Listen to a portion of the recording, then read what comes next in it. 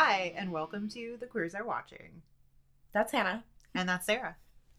And we're here even though I'm still sick. Sorry. So if you hear cough drop sounds, like some weird, like that, then that's Sarah's cough drop, but it's probably better than, like, explosive coughing right in your ear. We're going to try and edit that out as best possible. Or we can have a car alarm in the background. All right. I'm leaving that in. Okay. I don't care. Okay. So we're going to do something a little different this time. We were going to do a full episode on one particular movie, but the movie was so very upsetting that we didn't want to do a whole episode on it. So we will be talking about that. But real quick, before we jump in, I wanted to give a shout out to Lainey on Tumblr, who had sent us a message, like, who knows how long ago? Like, I don't think it even tells you when something was asked. But, like, I finally logged in after months of, like, not logging in. There was, like, a bunch of questions, and I was like, oh, crap. People actually listen and respond. I was shocked. I was like, oh, my God. Like, people actually, we're interacting. And every episode I get on here, I'm like, no one ever talks to us. We're so lonely.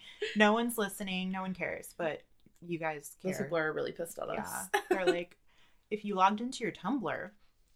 Also, shout out to Lainey for having a really cute pun as their Tumblr name. I know. I was like, oh, how do I say their URL? But it's like, it has Lainey in it. So, and I was like, I see. It was cute. Yeah.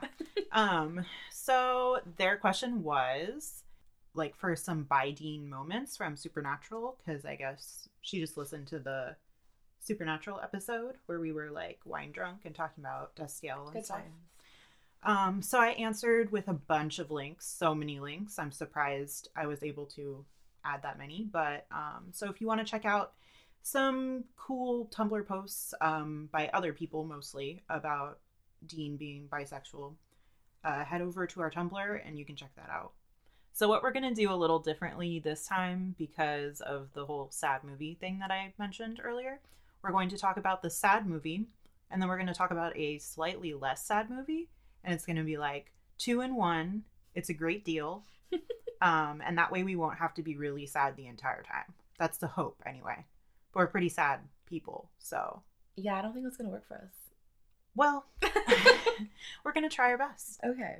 So the really sad one is Boy Erased. And I know some of you are probably like, Boy Erased, and you're going to turn it off. Because it's really sad and it's really fucking boring. Yeah, that's the thing is, like, I went in there with the knowledge that it was going to be sad just on, like, the subject matter alone, but it wasn't that good on top of that. Yeah, it wasn't a good movie. And I was really disappointed in that, but I was also left, like, sad because of the content. So it's rated R. It was made in 2018, and it's based on Gerard Conley's memoir, and it's written and directed by Joel Edgerton. It stars Lucas Hedges, Nicole Kidman, and Russell Crowe, which, fun fact, I didn't know that was Russell Crowe the whole movie until I just looked up the stats for that movie. And I had told Sarah that I saw his name in the beginning credits, and it took me probably 15 or 20 minutes to realize who Russell Crowe was in the movie. Yeah. And he was in the first 15 to 20 minutes for sure. He's the dad, y'all, and he's not aged well. Poor Russell. I feel bad for Russell. I think part of the thing is, like, the only movies I've really seen with Russell Crowe are probably from, like, the 90s. Yeah. So and he's, like, really ripped. Like, I think Gladiator was made in, like, 2000 or 99 or something like that. Yeah, so it's been a while, to be fair. It's been quite some time. Poor thing. Anyway, IMDb has it at a 7.1, and Rotten Tomatoes has it at an 80% for the critic score. Audience score was 78%. Okay, so pretty... straight across the, I shouldn't say straight across the board, but you know what I mean. People felt the same whether they were an audience member or critic, essentially. Yeah.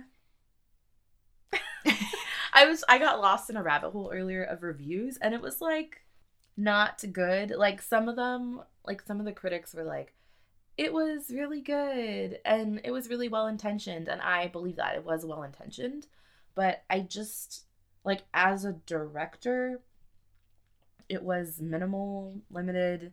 Like, he didn't use any of his directing abilities to create narrative at all. It was kind of like we were just watching something happen. Yeah, I would agree with that. There were like a couple times where I feel like something was being utilized, but mostly it was just watching actors talk and Yeah. do things. And I kind of felt like they were giving like a good dramatic performance, but they were stifled by the material they were given. Mm-hmm.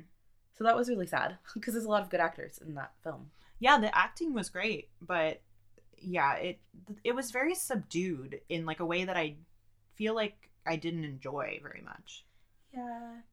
And like I wrote down a pros and con list for myself. So like pros, I put explores conversion therapy, will touch the streets is something I wrote.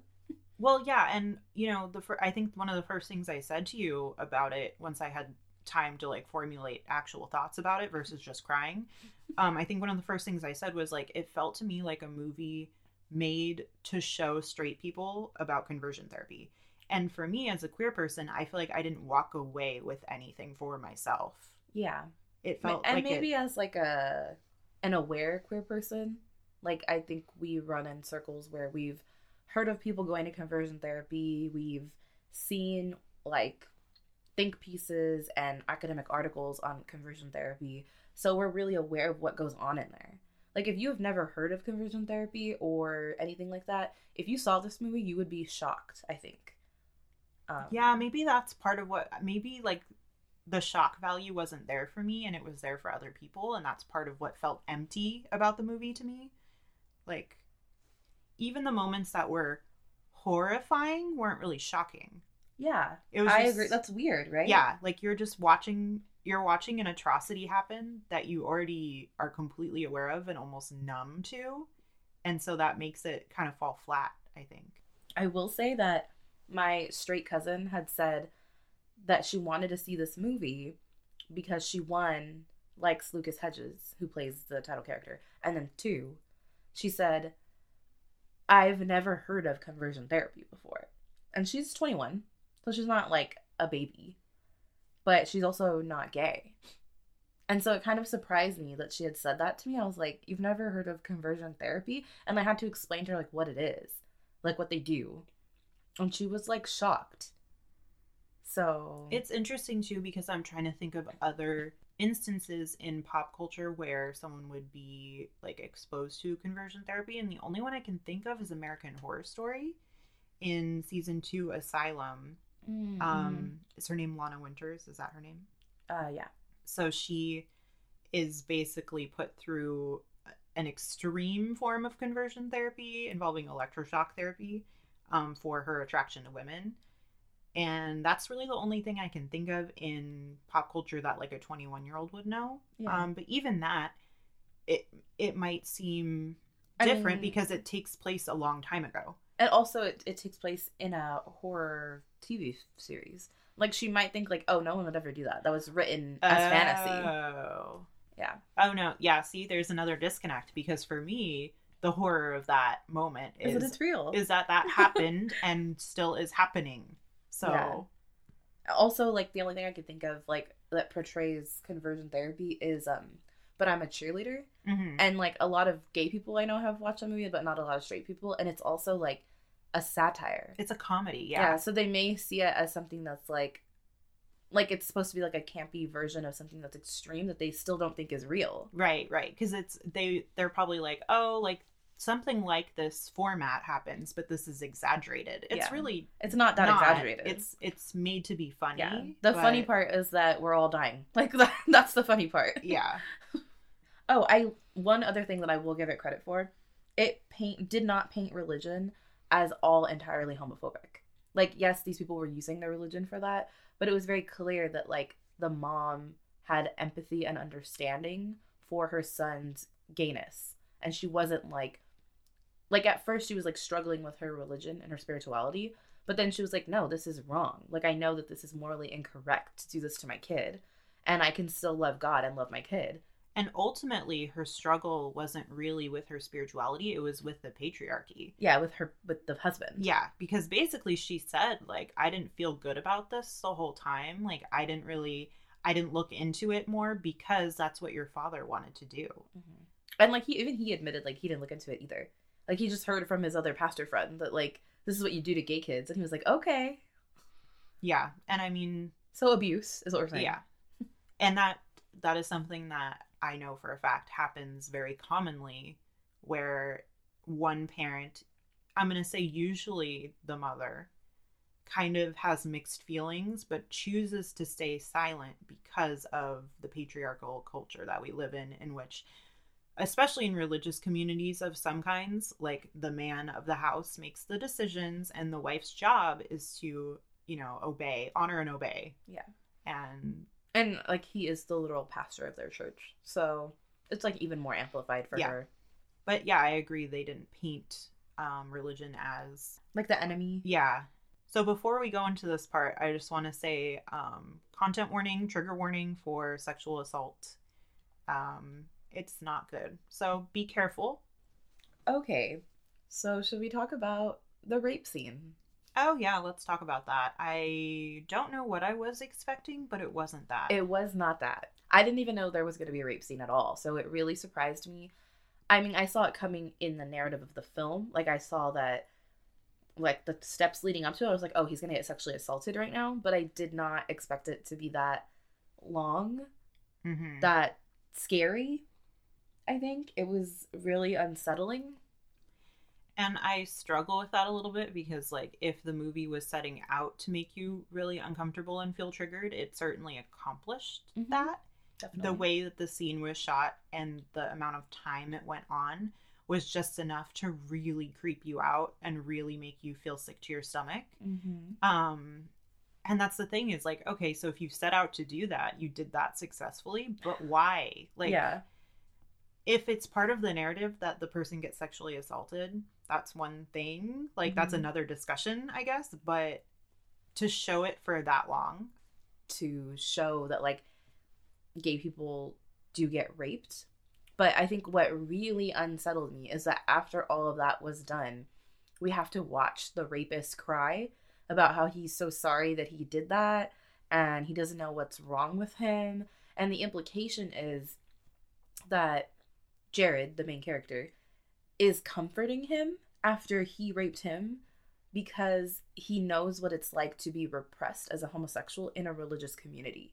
So basically the implication is if you repress this enough, you're going to create a bunch of rapists.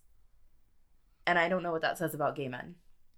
Yeah, because of course that's something that happens, but it's not like super common. And it's not exclusive to gay people. Like, anybody that has any kind of repression has the potential to do terrible things to other people. Correct. So, yeah, I don't know that I appreciate the kind of, like, making us sit through that just to be like, oh, look, some gay men rape people because they're so uncomfortable with themselves, and let's have empathy for them. I'm not sure. Like, I remember thinking, okay, are we supposed to have empathy for him? Or is this supposed to make us just more uncomfortable and we're not supposed to? I don't know, but I didn't have empathy for him. And I have empathy for everybody, and I was just, like, so skeeved out by that. I was like, no, I can't feel bad for this person. Like, he made an active choice to be a rapist. And apparently he was doing it to, like, a bunch of other people, not just one person. Yeah.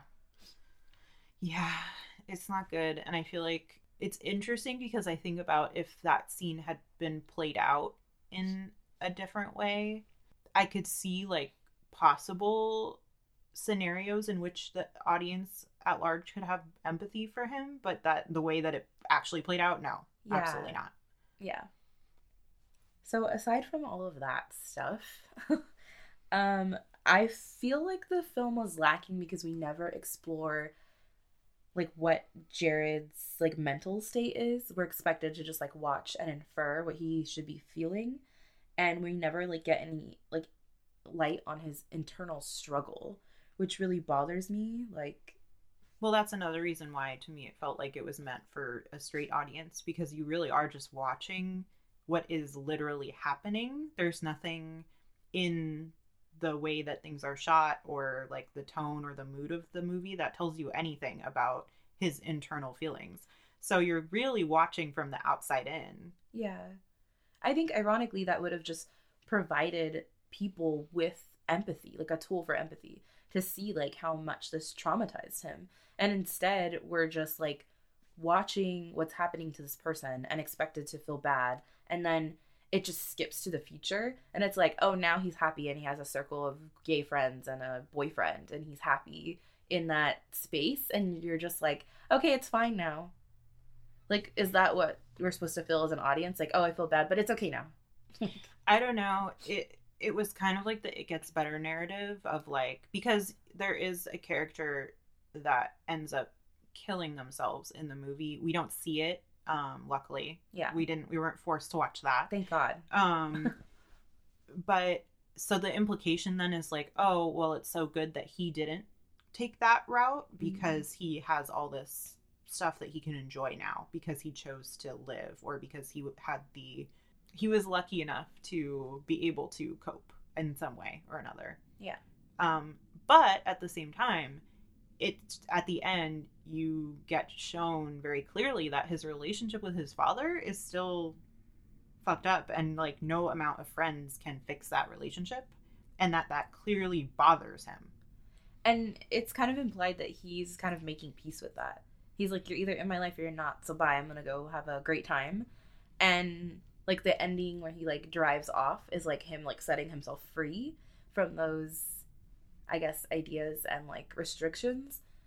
But even so, it seems like not a lot of time has passed in between like what happened to him at the conversion therapy place and him having like this new queer life.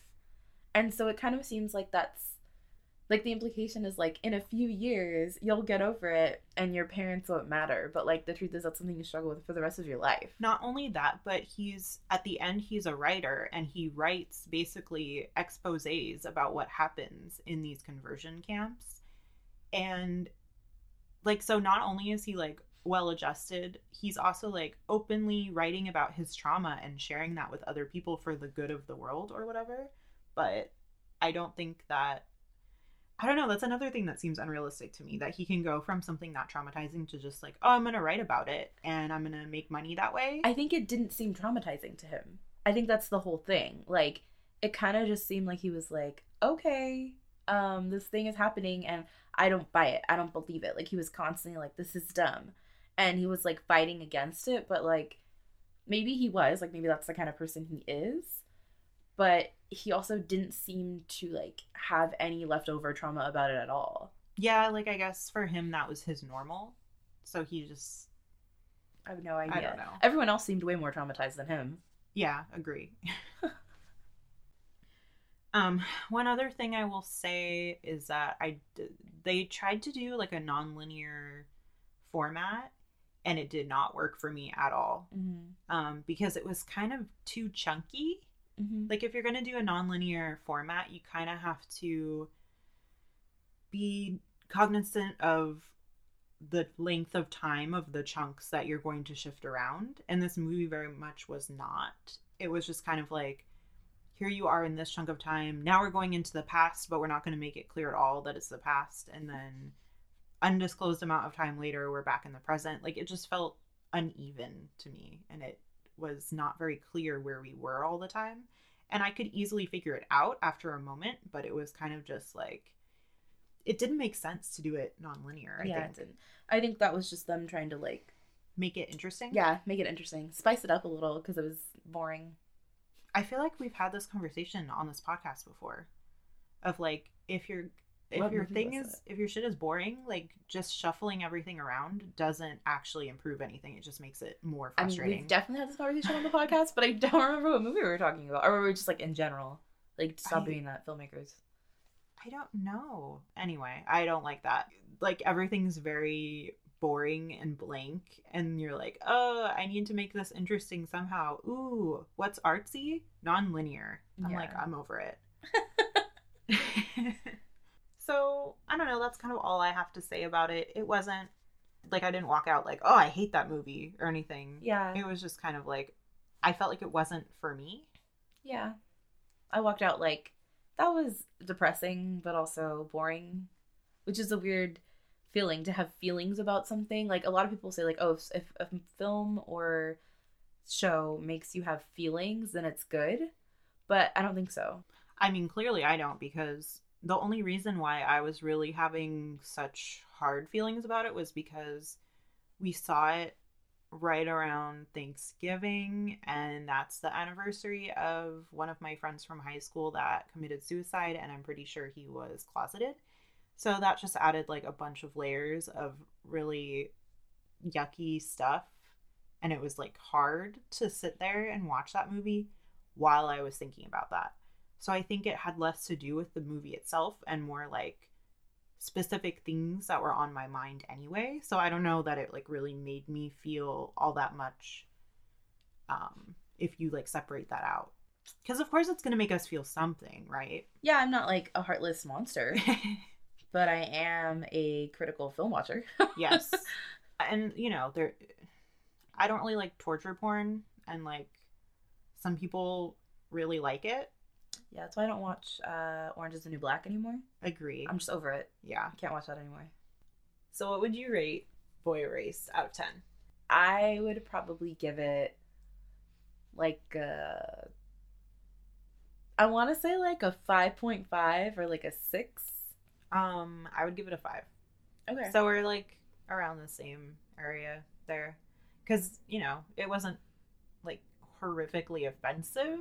It just was not good. It didn't hit the mark. Yeah. Especially because it felt like they were really trying too. Yes. It's I think that's part of the thing is like it didn't feel like a movie that wanted to be kind of blank and understated. Mm-hmm. They were going for something and they didn't get there. I think they were trying to be like Oscar worthy. They were Oscar baiting. They got in their own heads. Yeah. Like I don't know who it was, like the writers, the directors, like who it was, but I don't know. Yeah. It's the work of someone that's in their own head. That's the only way I can. And the only reason I would ever give it a 6 is because it has a really good Troye Sivan song in the beginning.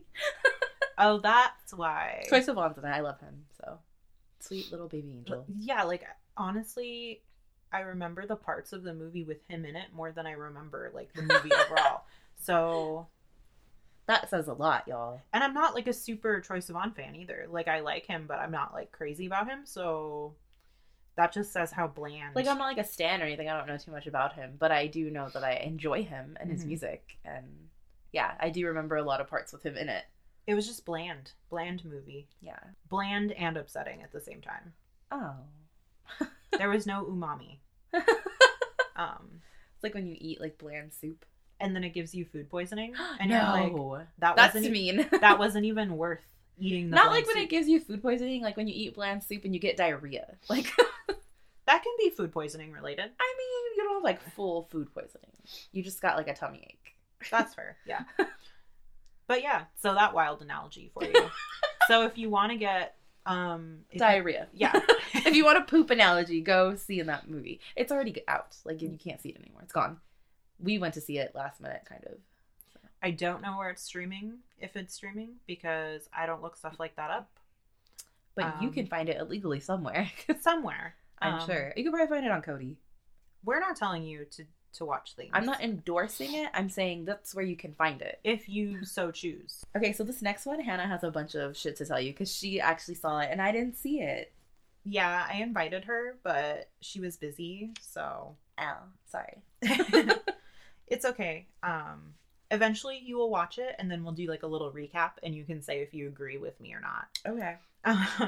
So we're going to talk about Bohemian Rhapsody, which is kind of like old news, but is also current news because it just won some Golden Globes for Best Picture Drama and Best Actor in a Drama. So, and some people have already stopped listening because they have created the drama online surrounding this movie.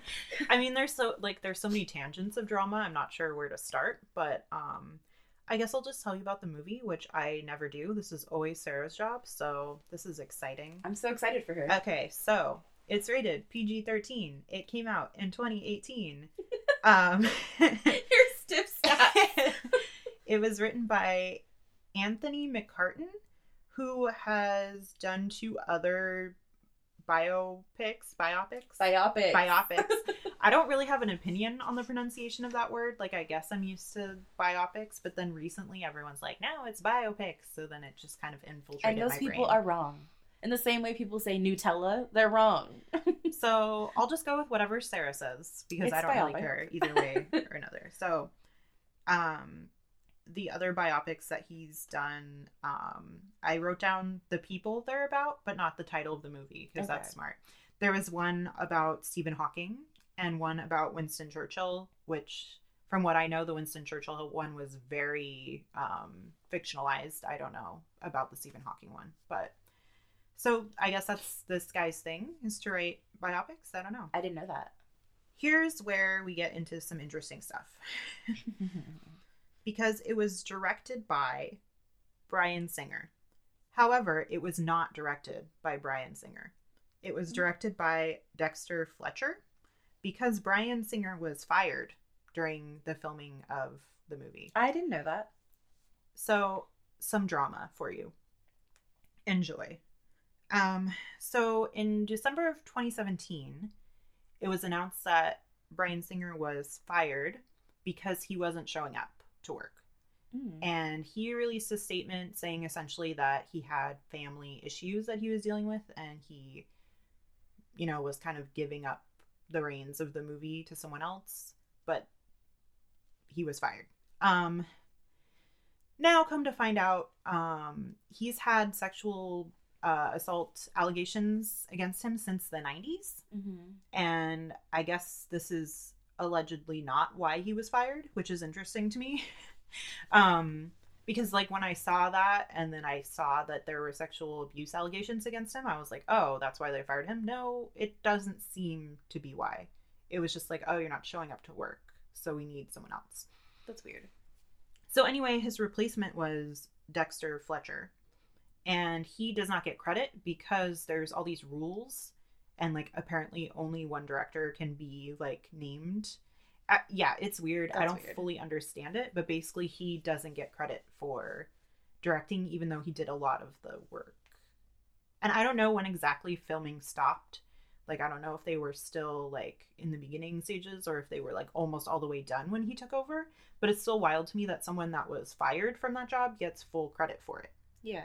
So there's been some controversy surrounding that because this movie was nominated for some BAFTA awards, and one of them is for like Best Director. Oh. So it's weird. Okay.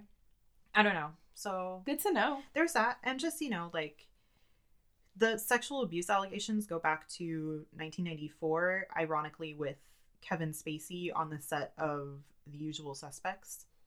So, you know, I didn't look too far into, like, allegedly what happened, but just knowing that there are allegations of Bryan Singer involving underage boys all the way back in the 90s.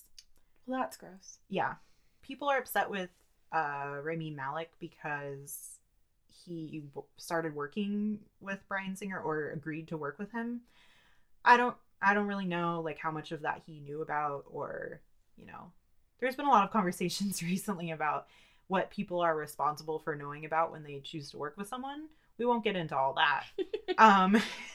Yeah, we'll just pass on that. But, you know, it's something to think about. Starring Rami Malek, I just said that. He also, you know, was the winner for Best Actor in a Drama, Golden Globe. And on Rotten Tomatoes, this is the interesting part. So 62% critic score, 90% audience score. That is a significant difference. Wow. And I also see this reflected in basically any review articles that I've seen online. It's basically the critic that wrote the article being like, this movie's terrible. And then everyone in the comments is like, shut up, this movie was great. So that's pretty much the pattern that I was seeing. Like, for instance, NPR had posted, I think, 2 articles in a row. One of them was about Bohemian Rhapsody, and then one was about the Crimes of Grindelwald, the Fantastic Beasts sequel. And in both cases, they like ripped the movies to shreds, and then there were people in the comments like, relax, it wasn't that bad. Yeah. Which, like, Crimes of Grindelwald, I was kind of like, it was fine. I really liked it. But, like, it was enjoyable, and the way that the critics were acting about it was like, it was the worst disaster they had ever seen. If they had said that about the first movie, I would agree. The first movie was terrible. But, yeah. So, anyway, I would say that overall on the internet, people are a fan. Not so on Tumblr. And I understand. But now we're going to get into more of... Oh, real quick, though. Sorry. I'm not as organized as Sarah is. I'm not organized at all. I do that all the time. IMDb has an 8.3, which is pretty decent. And then it made $749 million box office. That's actually really good for IMDb. They're pretty hard. Yeah. On there. They're pretty harsh. They're not nice. Okay, so I'll jump into like the kind of drama on the internet about this movie. And I'll start by saying that I was guilty of judging this film before I saw it. Because the comments that I saw on the internet said it completely erases Freddie Mercury's sexuality. It tries to straight wash him. And I was right on board. I was right in the mob with my pitchfork going like, no, stop straight washing people. And then I saw the movie and I was like, what is everyone talking about? So my understanding of it was that it was marketed as a movie about Queen, not necessarily a biopic about Freddie Mercury. Like that was definitely part of it, but it was more of like a biopic about the band and how the band came to be. So I was kind of surprised when people's main criticism was like whether or not it was accurate to Freddie Mercury's particular story and whether or not it was a quote unquote good representation of Freddie Mercury. I don't know that I'm that upset about it because I was watching it more for the stuff about Queen. I wasn't like sitting there being like, is this accurate to Freddie Mercury's life? Which I don't know because I don't know about his whole life. Also, like we weren't there, so yeah, who could really and that's know? What I'm saying. Like even people that are really experts or consider themselves experts on his life, like you weren't really there, so there's no way to know for sure how things went down. I'm sure there are moments that the film is skewed because the rest of the band were consultants. So of course it's going to be from their point of view or however they felt, but I don't know that it's fair to say that like it does him a great disservice or anything. I think people kind of have that problem with biopics in that way. Like when I saw Runaways, like everyone was like, it didn't really talk about how Joan Jett is a lesbian. And I'm like, okay, but like, how about like it wasn't about her? Like the movie is called Runaways. And it did portray like her like love for other women in some ways and her love for Sherry, but like it wasn't all about her. Like it was about the band. So I think maybe that's where people were going wrong here. I actually have never seen that movie and I want to see it. I enjoy it. I that's Kristen Stewart, right? Yeah, she's really hot as right. Joan Jett. And Dakota Fanning. Oh, okay. Yeah. I liked it. I'll watch it. No, I won't. But I'll have every intention of watching it. I could force you to watch it. Like I forced you to watch The Mummy. That's true. 1999. Yeah. I want to watch the second one. Like I'm actually excited to. Let's do that. Okay. Ridiculous. Sorry for the tangent, y'all. We love tangents. So I'm jumping all over the place, but one of the main critiques of the film that I saw on Tumblr specifically was the whole straight washing thing, which I think is interesting. Because there were many a scene where it was really about Freddie Mercury's sexual orientation. One of those scenes was when he was talking to his kind of girlfriend, Mary. And he said, I'm bisexual. And she said, Freddie, you're gay. And I'm sure that that's probably a good approximation of how that conversation happened. Because we're not living in the same time. Like, not to say like, oh, there's no biphobia anymore, but that was a hilarious joke. But I think like back then that would have been probably a pretty average reaction. And people took that to mean like, I don't know, like people took that as an erasure of Freddie saying that he was bisexual, because he did say that in real life. He identified himself as bisexual. To me, I didn't read it that way. Like in the movie, I think that was like something that happens to bi people. That's something that happens. So I don't know. But then it's interesting because on the flip side, a lot of the conversation was around like the movie not being enough about how gay he was. So I'm trying to like hold those two comments together. I am assuming that it's different people that are making those comments, but maybe it's biphobia. Maybe they're like, oh, he was gay. And for him to just be like, I'm bi, and then like, because I heard that they made it a lot about like her and him, and so they were like, oh well, that erases any relationships he had with other men, which is one, not true, and two, like biphobic as fuck for you to be like, oh well, he's not gay, so he's nothing, and therefore it's erasure. I wrote in my notes here, gay or nothing. Gay or nothing, because that's how it felt a lot of the time when I was reading through comments. And a lot of the anger that I saw was about how much it focused on his relationship with Mary. I had that same complaint, but my complaint was more about the scenes being redundant. Because to me, it felt like a really long movie. That's one thing that I'll say I did not enjoy. It's 134 minutes, which is not exceptionally long, especially when you think of, like, we grew up in the age of, like, Harry Potter movies. Like, just let's go see a fucking 3-hour movie and talk about it all day. But my issue is more with, like, the fact that there were tons of scenes where it's like, this just feels like reiterating what just happened in a previous scene. So there were a lot of scenes between him and Mary basically, like, trying to reconcile, like, their relationship and how they felt about each other with the life that Freddie was living. And I feel like my understanding is that he did love her in real life. And I think the film did a good job of portraying him as basically biromantic and maybe homosexual. I don't know. I don't know that. And I know a lot of people hate the split attraction model. I personally like it and find it helpful. But that goes back to the gay or nothing thing where they're like, oh, he showed affection towards a woman in the movie. Oh no, they're erasing how gay he is. And it's just interesting because he has multiple relationships with multiple men in the movie, and it's not subtext. It's explicit. So I don't know where all these people are coming from on that. I had heard, and I don't know how true it is, that he said in real life once that Mary was the love of his life. Yes, he did say that. So I think that's fair to say, like, yeah, you're a bisexual person. Like, the love of your life was a woman, but you also fell in love with another man. And you also had sexual relationships with any person of whatever gender at that time. Yeah, and you know, people... That sounds like bisexual to me. People will come and say compulsive heterosexuality. Okay. Maybe, but I don't know. At the same time, he doesn't seem like the type to... Yeah. To be he kind of seemed like the fuck you kind of type, so I'm not really sure that that's... And again, we can't know any of this, which is why it's funny to me that people claim to know that he was homosexual. It's speculation. It's all speculation. So I don't think the way that they portrayed him in this movie was a disservice to his sexual orientation, is what I'm trying to say. Yeah, I agree. Another complaint that was made multiple times is that the movie was too negative about his sexual orientation, which again, 70s and 80s, not a super fun time to be gay or bi.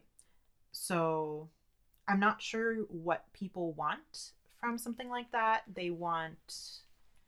I feel like we're in a time right now, and I'm going to make myself sound really old. We're in a time right now where people, especially younger people that are queer, are demanding, like, kind of feel-good stuff. Like, where there can be a queer character, and it isn't all about how much they suffer and how they're bullied or how they're murdered or they commit suicide or they're on drugs. Wonderful. I love those demands. Let's get that stuff. Like Love, Simon, which is, you know, is about coming out, but is also kind of like a rom-com. And it's feel good. Yeah, it's a feel good movie. I love that. Especially when we're talking about true stories, though, especially true stories that took place in like the 70s and 80s. I'm not sure that the same demand can be reasonably made and executed. Because if this movie was all about like how great it was for Freddie to be queer, it would feel inaccurate and disservice to his memory. Yeah, that's what I feel like the disservice would be, is if it was like, oh, it was so great. He had it so easy. Like, of course he didn't. We absolutely have too many sad stories, one might say, about queer people in the media. But it doesn't mean we should change real life stories of people to make them happy. I'm more on board with like, let's have more fictional stuff that's feel good. That makes sense. Yeah. So I don't get that. I also don't get, people are saying that his sexuality was demonized in the context of the film because it was aligned with partying and drinking and doing drugs. I'm gonna say this is a movie about a rock star in the 80s. Again, like, I don't know if you know about rock stars. Like, so many drugs everywhere. Like, I, and a lot of queer people use that as a way to cope with their sexual orientation and the weird feelings that they're having or the upsetting feelings that they're having. And it's not great, but it happens. So again, not something that I would feel good about them pulling out of the film because, like, oh, it'll demonize his sexuality if he is shown doing drugs and then has sex with a man. Like, I mean, that's something that happens. Like, I don't really know what to say about that. Yeah, I don't see it as demonization. I don't know. Like, and I think that kind of is a war on drugs problem in America. Like, oh, when you do excessive amounts of drugs, like, you're bad, you're on a downward spiral. And, like, yes, you can get addicted to drugs and end up on a downward spiral. But I don't necessarily think that partying and doing drugs is some terrible, awful thing. Like, most people have that phase in their life, and then they either, like, become addicts or grow out of it. So there's, like, one or the other. Those are your options. Yeah. So there's that with the partying and stuff, which I completely agree with you. Like, that's not necessarily a bad thing, especially when you're talking about a movie about someone who is famous, because that's often part of the narrative. And I don't doubt that that was part of the actual story. He's famous, a rock star. He's rich. He's wildly dramatic. Like, all he's of those, traveling. Yeah, like... all of those point to having wild parties. I'm not faulting him for that. Yeah. I guess another aspect that's kind of related to that is that people felt like he was portrayed as selfish, which I think is interesting because to me, he was portrayed as selfish, but it was one of many aspects of his character. And he had many moments when he was wonderful and empathetic and brilliant and all these other things. And people are selfish sometimes, and sometimes gay people are selfish. I'm sorry. Sometimes bi people are selfish. Sometimes we're selfish. I don't know what to tell you. Yeah. It's a character flaw. It's not a bisexual thing. It's not a... I don't know. And I didn't feel like it was... that, again, was more aligned with him being a famous person. Like, he was thrust into a world of fame, and he was like, oh, people love me, and there are parts of me that are insecure, so I'm going to latch on to people loving me and act a certain way and really flaunt who I am. And that doesn't make him a bad person. And I don't think the film was trying to say that at all. Even if he did make decisions and what some people would call mistakes that affected the people around him, including his bandmates, I don't think that the film was trying to be like, oh, look what a disaster Freddie was and how he ruined Queen. I don't think that's what it was saying. I think it was saying, like, look, when people are thrust into this world of fame and they're dealing with personal issues, they make decisions that end up being messy. So all of that being said, I would give Bohemian Rhapsody a 6 out of 10, which is not it. Like, that's pretty low. It's low for me, I guess, for the things that we've watched, but I think a lot of the stuff we've watched has been really good. That's true. So it was definitely more of like a movie that's probably mostly for straight people, but it was enjoyable. I was interested. I wasn't bored. Even when I felt like, oh, this scene's kind of redundant, I wasn't bored. I was enjoying it. I don't know. It wasn't as terrible as people make it out to be, I think. Especially with the critics. Some critics were really ripping it to shreds. But what was their commentary on? Like, if everyone else is talking about the gay stuff. Like, were they just, like, direction, writing, acting? So basically what most of the critics' reviews were saying was that it wasn't controversial enough. It was too safe, and it was too boring, and it was, like, not wild enough. And, like... What? I think part of that might be because it was rated PG-13, and it's more intended for, like, general audiences versus, like... If it was rated R, I'm sure it would have gone a little deeper into his sexual encounters, maybe. I don't know if that's what people are asking for. Or if they're asking for more drama with the band. I don't know. Like, there was plenty of drama with the band. I don't know what they're looking for. A lack of sexuality is basically what a lot of the critics are complaining about. Because there were not really sex scenes. And we've talked about this before on this podcast, where people go to see a quote unquote gay movie and they're like, they better be fucking, otherwise it's not gay enough. They better be fucking. That's true. One of the top reviews just says Freddie Mercury deserves better. Oh, okay. And again, I see that comment over and over, and I'm not exactly sure, because oftentimes people don't elaborate on that. I'm not sure what exactly they're getting at there. Most people are saying that Rami Malek did a great job, and I would not argue with that. I think he did a fantastic job. Okay. So the critics aren't mad at him. I mean, he's a really good actor, so I'm not surprised or anything. Yeah. I think a lot of the critics are also mad at the script, which I think is interesting. Like, they're saying it's superficial and it's not complex and it's corny. Again, I don't know what they wanted. Like, they wanted some like really artsy something, and it's not artsy. It's not. It's a mainstream biopic. Okay. About Queen. I still want to see it, so Yeah. I'm definitely going to see it, and I may have a rating for y'all later on. Yeah, I can't wait to hear what you think about it. I was like, right after I saw it, I was like, Sarah, watch the movie, because I needed to talk to someone about it that I trust their opinion. Because as much as you tend to rate things higher than me on this podcast, we're usually around the same area. Yeah, we usually have the same, I think, opinions on things, but like for me, like if it's like remotely enjoyable, I'm like, yay, 10, and you're like, 3. So for me to rate this a 6, like, that's not like, if I really thought it was bad, I would have given it a 2. You know how I am.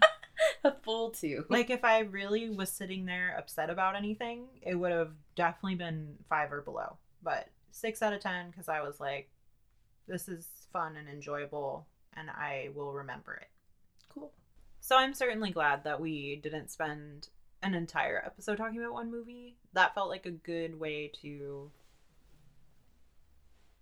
talk about those together. I mean, yeah, I wouldn't have had that much to say about either one, so. Well, obviously you didn't see one of them. I know, but like, even with Boy Erased, I was like, here are my thoughts. They're a whole page. And then I was like, okay, that's it. I'm over it. And here we are. Sorry, this episode wasn't very spicy. Like, it was kind of bland, like bland soup. But we're not going to give you diarrhea. That's right. We're anti-diarrhea. Okay, so this is the second episode, at least, where we, like, talk extensively about things that come out of your butt. Is it me? Do I keep bringing this Yes. up? I'm so sorry. I can't believe anyone listens to this, honestly. We have listens on SoundCloud, and I don't know how to keep track of our iTunes ones, but for sure people are listening to us on there. So, hit us up on Twitter. Or Tumblr, if we ever check. Yeah. We'll also check our email.